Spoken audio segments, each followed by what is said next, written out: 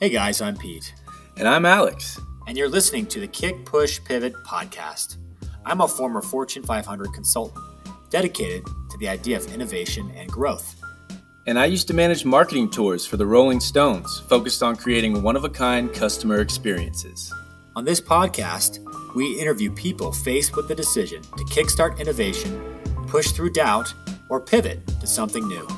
We hope you find something inspiring or encouraging as you listen. Welcome everyone to another episode of Kick, Push, Pivot.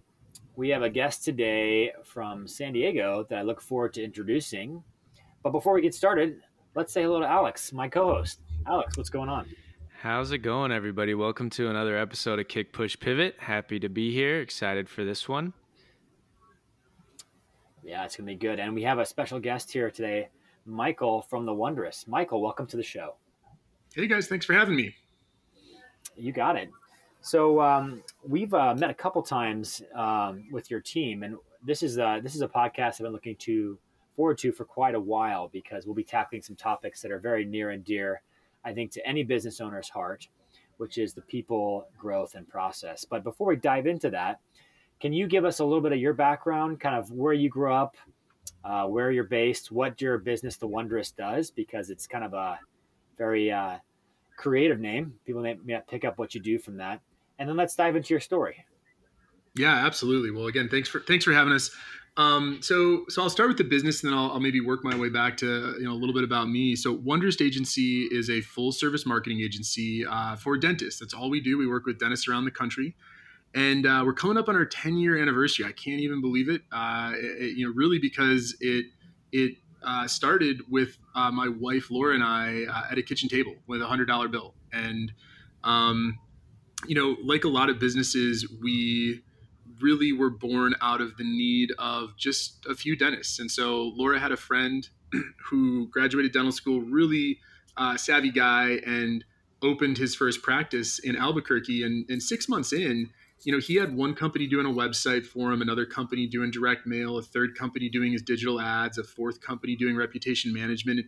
He called Laura up and was like, hey, listen, I can't get one hand to talk to the other. I'm cutting checks to everybody and I have no idea what's working. Can you help me out? And she has her background in big agency marketing. She's bought every market in the country. And so she stepped in and really was able to kind of apply two major principles that have lived on with us since then. The first one is you've got to track results. And I think a lot of marketing companies do lip service to this, but the reality is if you don't get it back to butts and seats, it's really tough to understand how your marketing is working. What does that mean? That means that every marketing we do has to have a call tracking number. It means we have to be able to see what those leads are doing and what they're asking for and how they impact the business so we can decide whether those channels are good or not. Because I'll tell you right now, one of the biggest mistakes dentists make is they just leave a marketing channel open and they say, I feel like it's working. I like that rep. Whenever they call me or stop by the office, things seem like they're going well. If you're not measuring it to actually find out what the ROI is, you're leaving marketing dollars on the table. The second thing, and this has really been our MO as a company, is we identified early on that the dental marketing space was really defined by stock images. It was a lot of old school companies that came out of the direct mail space. They were just transitioning from placing yellow pages ads, and all that content that they were generating was stock content, stock images of grandma and grandpa sitting in a field. It's like a Cialis commercial. It's cheesy, right? And so we've really leaned into authenticity and saying, listen, most of the dentists we work with have beautiful offices, amazing teams, cool technology, and they're changing lives. Let's show that off. Let's not hide behind stock images. That's the craziest thing. We work with a lot of scratch practices. People spend hundreds of thousands of dollars building their practice. And then when you get that opportunity to show it off to the world, you put a Cialis ad up. It's crazy, right? So why are you doing that? So those two things in combination have really been the backbone on how we've grown. And today we build websites. We design, anything with ink on it. We love helping practices come up with their brand and build a logo. But then we also help people get butts in seats through digital ads, Google ads, SEO, social media advertising, and also traditional advertising. It's not enough to just be on the computers. A lot of our customers are still offline, and we need to have strategies to do all that. So that's a bit about Wondrous Agency. We're over 50 awesome marketing professionals in office in San Diego. You know, we're not freelancing stuff out here and there. We have the best dental marketing team in the country. Check us out on Instagram or our website if you don't believe me. It's a really fun group of people. And you know, I think that, you know, we're going to talk about this, I hope, a little bit today, but people have really become the backbone of what makes us different and why we succeed. And it's been a really fun thing to watch. So, but yeah, that's a bit about the business. Wow. I love the enthusiasm coming through. And let's be honest, being in San Diego, not a hard place to live. So it's probably easy to recruit people to your cool little office there. We're blessed to live in a really beautiful place. And yeah, you know, it's amazing the people that move here and the reasons why they move here. I think one of the big values that we have is live life with purpose. And we have a lot of purpose-driven people here that really value doing stuff outside of work, which is just as important as what we do in work. Mm-hmm. Oh, yes. What part of San Diego are you guys in? Yeah, so for those of you that have been lucky enough to come to San Diego, we're right by the airport. There's this little area called Point Loma, beautiful, you know, beautiful drive. And in Point Loma, there's an old military base called Liberty Station. And so it's been repurposed. And, you know, there's all sorts of fun shopping and restaurants. And we sit just outside of that. So it's a great spot for our team. Little mini golf course and, you know, par 3 golf that you can sneak into before work if you like swinging the sticks. So a lot of fun stuff for us to do around the office. Very cool. Point Loma, that's where the college is, right? There's a little Christian school or something. Point Loma Nazarene, I believe, is just up into the finger of Point Loma. Okay, very nice. A big San Diego guy myself. I like Pacific Beach. I don't know if you've ever been to Bub's. That's one of my favorite chicken wing spots. But big San Diego guy. Yeah. There's so many fun neighborhoods to explore here for sure. Yeah. So did you always grow up in San Diego, Michael? Is that where your kind of roots are? No, I didn't. So I'm from the Midwest originally, from Wisconsin, and you know, it's interesting because my wife Laura is also from Wisconsin. We didn't grow up knowing each other, and you know, if you look at our team, there's a lot of Midwesterners, and I think that's something that, you know, we found is Midwesterners seem to find each other. I don't know if it's because, you know, we're saying "ope" when we bump into each other, or, you know, being apologetic with our suggestions and saying "or no" to give people an easy out, but yeah, you know, the Midwest has been home for me. I grew up in Milwaukee, Wisconsin, and you know, it's been amazing to be on the West Coast, but I still feel like most of my roots are back in the Midwest. I like it. And how did you make your way to San Diego? And how did you get into dental marketing? Yeah, I followed a woman. My you know, my wife All Laura good and stories. partner. Oh All man, and that's a story for a beer. She's much better at telling it than I am. But, you know, we met at kind of a crazy time in both of our lives and just had this instant connection. I kid you not. I'm at a restaurant. She walks in, red dress across the room. It was one of those moments where everything you know, magic. You had that feeling. And we really have been together almost since that first moment. And just, you know, some amazing connections in our life. You know, I'm adopted. Laura's adopted. Our both really blessed to have these amazing blended big families. And so, you know, I really got to know her through her birth family, her birth father initially, and then obviously got to know her parents who are amazing. And then, you know, that sort of big family and sort of our unique position being adopted and navigating that was one of the first things we connected on. And then from there, just kind of went on this crazy journey together at a really early point in our relationship where she's like, hey, I have 2 clients that are dentists and they, you know, this marketing thing is kind of like a problem. And we sat down and said, what can we do with it? And it just took off from there. And it was a lot of nights grinding on, you know, a couch until 2 a.m, just hammering stuff out. And you know, I don't know then if we had known what it was going to become, if we would have believed it for sure. Wow. That's amazing. It's the true startup story with a little bit of like fairy dust sprinkled in there on the relationship. Yeah. The only thing we're missing is a garage because it's California, you know, we don't have it. Oh, well, yeah. We'll leave it to Steve Jobs. He kind of mapped out the garage there you go. pretty well. So yeah. All good. So do you guys both have marketing backgrounds? Did you guys both go to school for that? Laura does. Yeah. Laura's one of those people. She's known what she wanted to be since she was, since she was young, picked a great college that had she went to FSU, great marketing program at the time, came out, worked for some of the top marketing agencies, was in San Francisco, worked on massive brands, Sony, Ashley Holmes, Microsoft. And this is definitely the difference between us. I always joke I'm a recovering English major. I rolled into college and rolled out. I had no idea what I wanted to do. Worked for Johnson and Johnson, going into the OR for hip and knee surgery, and then worked for a biomedical science department at Marquette University, and really kind of found my passion when I discovered the startup world, the tech startup scene. And so I was lucky enough to work for a Skunkworks division at a Fortune 500 health insurance company. And our job was to basically data mine by creating startups that would attract certain patient populations. And it was a super cool job. Loved it.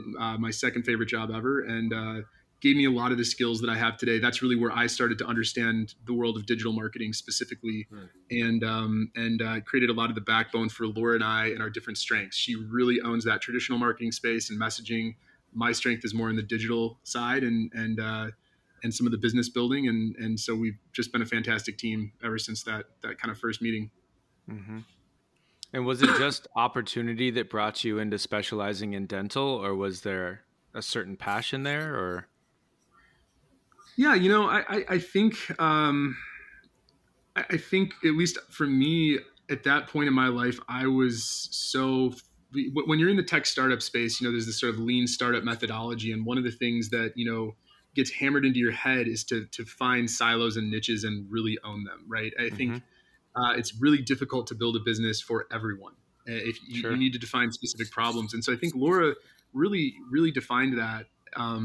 And as we started talking, I was just super impressed that she had uncovered this industry that was super underserved. And I would say 10 years later, dentistry is still underserved. If you look at the marketing landscape, there's a lot of marketing and there's a lot of people that just put you in a box and walk away. And so I think that we saw the opportunity that was there. We saw that dentistry was underserved and really deserved a better product. And I'd like to think that we've come closer and closer to delivering that for our dentists.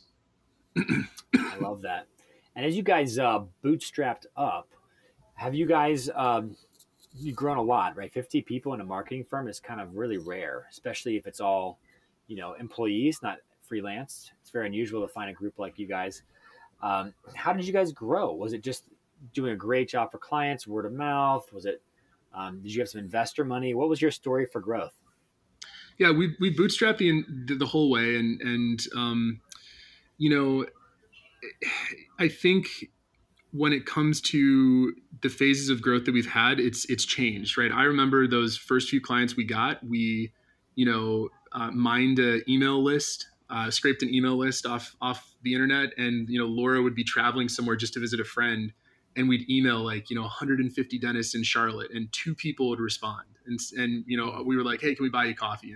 And I still remember when we got one of our first clients, that we didn't know. And we went out to dinner, probably spent all the money that, we had in the bank account at that point, which was nothing to celebrate.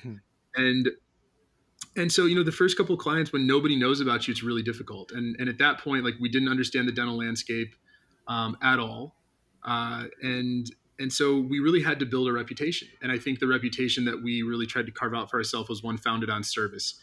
I know today one of my biggest pet peeves, if I'm going to work with a company, if I go to their website and they don't have a phone number where I can talk to a human being on it, I go nuts. I hate it. And so we really used that idea to move the company forward and said, listen, we may not be a perfect company. We may make mistakes, but we're always going to be human first. And I think that has really been something that quickly cemented our reputation. And as we've grown, today we're lucky to have really found a home in the dental industry. A lot of, our personal friends are now colleagues in the dental space. And I like to joke that dentistry is the largest cottage industry that you've never heard of. It's huge. People have no idea from outside, but it's huge. It's amazing.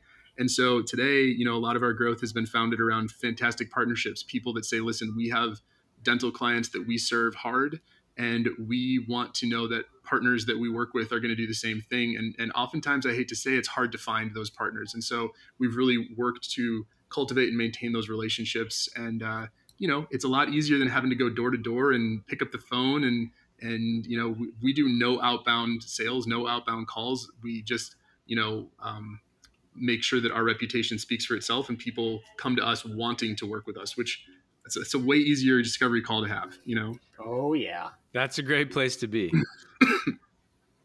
For sure. That's amazing. So as you've navigated this whole space, one of the questions we like to ask folks is, when was the moment you knew you needed to change? I mean, we talked a little bit about this in our, conversations earlier about what you like to focus on as a business internally. Can you share a little bit more about that, about people and process and culture? Yeah, I kind of almost like to think of it as maybe two major inflection points in our company. And there's so many, honestly, every day, every week, change is a part of what we do. And I think it's one of the things that we're best at. We embrace it. And it can be hard. I think a lot of when we hire new people, one of the conversations we always have is we say, listen, at first it can sound good to have a conversation about giving a team member a sandbox and saying, listen, your ideas will be listened to. And, we really embrace growth through change. But the reality of that is it's exhausting, right? It is. And you need to acknowledge that up front. And so we have a culture that is really founded around embracing that. But I go back to one of the earliest inflection points, and it's when we were probably a 10-person team or less. We had 2 people put their notice in within a 30-day span. And when you're a 10-person team, that's 20% of your workforce that's gone. Sure. It was devastating. I think Laura and I were both very different leaders at that point, and more reactionary, more emotional. And our culture was not good. I don't think people were happy. We weren't happy. And, if there was a breaking point in the company, that would have been it. And I got to give other people on the team credit. It was as simple as one of our team members had, his fiance was at their company was doing like a luau, and he was kind of joking with her, and he's like, well, we're going to do our own luau. And I think we spent, $50 and got, probably some Malibu and a few things from the party supply store. And it just was one of those breakthrough moments where as a company, we took some time to enjoy each other. And it was really eye-opening. And so from that point on, culture became one of the hallmarks of what we've invested in. And the interesting transition there is, I think, as a young company, it's easy to look at happy hours as culture. Like, that's what culture building is. We all go out and have a drink together. And today we've really evolved that to a programmatic system. We have pillars: health and wellness, personal and professional development, philanthropic, and then our fun pillar. We do still go out and do happy hours, but recognizing that, culture is not founded around just going out and having a drink once in a while. It's something you have to work at, and you have to really create space for on the team. And that has just carried us forward. And now today, over the last couple of years, we've won, we've been recognized as one of San Diego's best places to work, 2 times, which is fantastic. And the thing that I'm most proud of is that culture of trust. Like, that's the thing at the end of the day. You can have the ping pong table, you can have the kombucha on tap, whatever it is. You need to have a culture where people feel like they can come forward with a concern, they can be listened to, and that's something that, anyone who spent any time in this company walks away and says, this company feels different. And so, I think recognizing when your culture is not in the right place, and then really being open to radical change to create a culture that's going to help you grow is incredibly important. And it was one of these sink or swim moments for us. Wow. I do like some good kombucha, though. I will tell you what. That's right. And that's got some kombucha on tap. That's a good place to work. No, not Come bad, on down not bad. and tell us what your favorite flavor is. Yeah. Well, usually a watermelon guy. I was going to say, I knew it.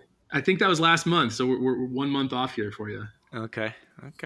Well, I've heard that you guys do some really cool, innovative stuff as far as within your employees. You guys have some kind of a point system or something like that, where you guys you rack up certain amount of points for when people do something good, and like other employees can send points to other ones, and then you can use those points to get swag and stuff like that. Yeah. So we, one of the things that we were able to do, really, it happened right before the pandemic, and it's just one of the great success stories that will go untold, is we hired a woman on our team, Sarah, who is our office and culture manager. And so you think about this, we're not a huge company, we're not Google, and we've been able to invest in having someone's full-time job be cultivating a culture that people like to work in. And one of those things that she was able to do was really spearhead a badge program. And it kind of almost was inspired by, like the Boy Scouts or Girl Scouts. You get these different badges for doing different merit badges, and just finding a way to recognize people. And so each pillar has the ability to hand out, points towards badges. And so, like we'll have challenges, be active, this week, here are the 3 ways you can be active: take a walk, eat something healthy, or, meditate, and take a picture of yourself and put it in our chat channels. And our team thrives on that, especially as, the world has moved more remote. One of our challenges was, how do you keep this culture that really has defined us, has made us a great place to work? How do you keep it going? And so that was something that we had to get really creative on. And gosh, so much recognition goes to Sarah and other people on the team. We have people that volunteer in addition to the jobs they have. They volunteer to lead these pillars. And there's just so much creativity that I've seen. We're happy to be able to start doing stuff back in person again. But, we've successfully for the last year and a half had, there's a number somewhere, it's like over 150 events in the last, year and a half to 2 years that were remote, and they were quality. It was just awesome. Wow. That's a big investment in culture. How have you seen that translate into business outcomes? Yeah, it's interesting. I think that I'm a big believer that sometimes you need to do things that don't scale to grow. And culture is one of those things. If you look at it on a spreadsheet, there's a bunch of line items on our P&L that we could just take away tomorrow and we'd be a more profitable company. But I think about the biggest obstacles to our growth. And again, it comes back to people, right? If we have people that are unhappy, unmotivated, not mission first, not, always looking for a new job, that's the thing that stops your growth real fast, because your quality of service goes down. Your team gets stressed out, right? I go back to those 10 people, right? You lose 2 people, the whole team is unhappy. Everybody's unhappy. Everybody has more work. And so for me, in many ways, I think we should acknowledge that having a good culture is selfish. It's selfish because we want people to stay with us longer. We want a stable company. And so I think that ultimately having that investment in culture creates a stable platform for growth. And at the end of the day, I've always said this, and I think a lot of people do. We all go to work, and I think we all want to enjoy the places that we work in. And so, that's oftentimes just a good enough reason too. I like it. So, one of the questions we also asked too is, what was there a moment in your business where things needed to change? You mentioned inflection points, and I think you hit on that critical moment. You had 10 people, then you had 8 people. What was going to happen? Was there anything else that helped kind of skyrocket you to that 50-person firm you are today? Yeah, I think the other thing that really has been crucial in our growth, you see all these chapters and you see them in reverse. It's tough to see them when they're happening, but the difference between a 10-person company, a 20-person company, and a 50-person company is substantial. And, a 10-person company is a bunch of individuals. A 20-person company, you begin flirting with the idea of leadership, but it's still very undefined. And a 50-person company, you need to have structure and process. And so I think we've gone through this journey of hustle to process, and it's really been one that's been fantastic to watch. And so to me, that's really the biggest thing that we've had to change to kind of get to that next level. Because when you're 10 people or 20 people, it's easy to say, work harder, try harder. Let me teach you this a little louder, maybe, and that will help. And I'll tell you, for me, that's when I've been at my worst as a leader, when I hope that I can say something louder and hope people hear me. And finally, I think I realized, and our leaders have embraced this as well fully, that we need to create habit through process. And so that's been the journey we've been on for the last 2 years. And, embracing things like a CRM that allow for automation is crucial. And that's been something that we've invested a lot of time and energy in. No client will ever see that or appreciate it. But if you want to take your team members and remove the busy work from their schedule, create consistency of delivery and maximize their time for high level thinking and strategy, you need to embrace things like CRMs that you can then automate the busy work from to let them focus on the things that matter. I like that. Yes, absolutely. I mean, process is kind of one of my favorite words that people sometimes view as a dirty word, but I do think it's critical for any growth because creativity and heart only can take you so far. And it really becomes pattern and automation and standardization that get people aligned and make clients have a consistent experience. I think that's key. I agree. And I remember this is such a weird tangent, but I remember being in college and there was a political science class I took and we were reading, I think it was Mills, and Mills is this, theorist and he makes this point about democratic systems. And he says, to basically live in a free society, you need to give up your rights. Right. And you think about that. We like to always champion this idea of like, oh, the land of the free. But yet we have to drive the speed limit and we, build our houses in the property that, we all agree to. And we wear our seatbelts. We do all these things. We give up a lot of rights to live more freely. And I think that, we experience that truth every day without really appreciating it. And in business, I think that applies just as much. I think about the creative process. I think about designers. If you give a designer a blank canvas and say, go, oftentimes the result is not nearly as good as if you say, the canvas is this big, and these are the 4 colors that you paint with, and here's the subject that I want you to paint. You provide those restrictions to them, and ultimately the net result is something that is greater than if there was full freedom. I like that. Hey, Pete, one thing we have not heard today is a good dad joke. Oh, boy. So just so you know, from a branding perspective, Michael, you'll appreciate this. I have a very high tolerance for data and analytics. So dad jokes are my way of humanizing my interaction with people from time to time. So I'm just going to cut you in on a good one, and then we'll move in, and I'll spare you, and we'll pull out some nuggets of truth that you can give to the audience to wrap up our episode. But, I heard that most marketers don't like the trampoline. Did you hear why? You got me on this one. Well, it increases their bounce rate. Oh my gosh. All right. We're working that into the pitch. There we go. Knew we were going to have one at some point today. There's gold. There's gold.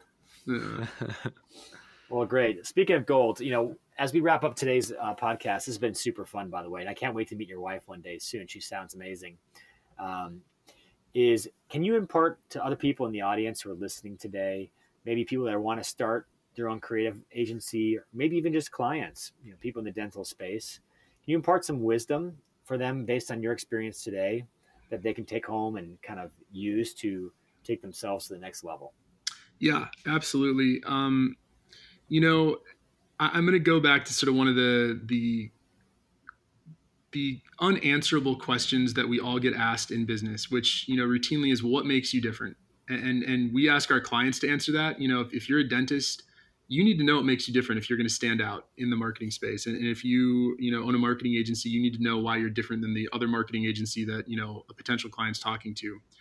And, I think what I've learned year after year is that it's tempting to try to tell people about how smart you are, how this one product feature is slightly better than someone else's product feature, right? You think about Canon and Nikon, like, well, our ISO is just a little better. Our lens is a little cleaner. It's like, they're almost the same, but there's a feature that's slightly different. And I think the biggest predictor of success at the end of the day is grit. And it's Laura and I talk about this all the time. I think one of the reasons we succeed is that we are incredibly good at taking punches. You really, and I hope this is encouraging to anyone that's in the process of growing. It does not get easier.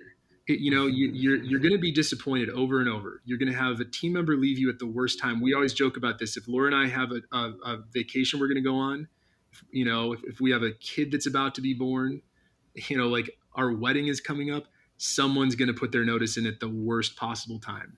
Some client's going to call you and tell you how disappointed they are at the worst possible time. Expect it. It's on schedule. It's planned. And so for me, if you want to build a skill that's going to predict success, build a thick skin, absorb body blows, keep getting up and keep moving. And, I think we all hear that anecdotally, but it's really hard to do. And at a certain point, you need to stand up and look behind you and look at all of those body blows you've absorbed and say, oh, wow, look at me. Look at how far we've come, and use that energy to keep moving forward. But honestly, that is, it's been the thing that's really helped get us to where we are today. Wow, amazing. I love that. I love that. There's actually a whole book about that called Grit for those of you out there that haven't read it. It's pretty good. You also have a grit assessment, which I'm not sure if you've taken that before with your team, but anyway. Off the charts, I'm sure. Off the charts. I haven't done it, but now I'm curious. Well, great. Well, as always, Michael, great to have you on the show. Thank you so much for carving out time. And I'll turn over to my colleague, Alex, to close us out.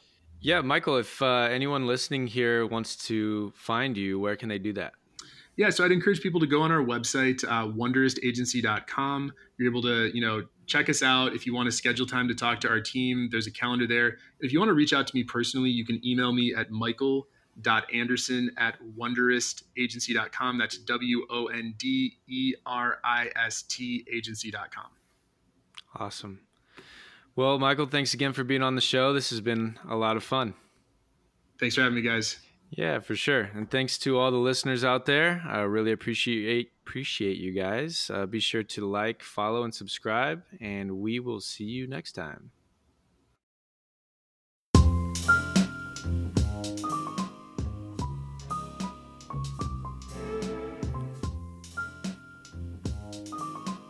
Thank you for listening. Be sure to follow us on Facebook at KPP Podcast.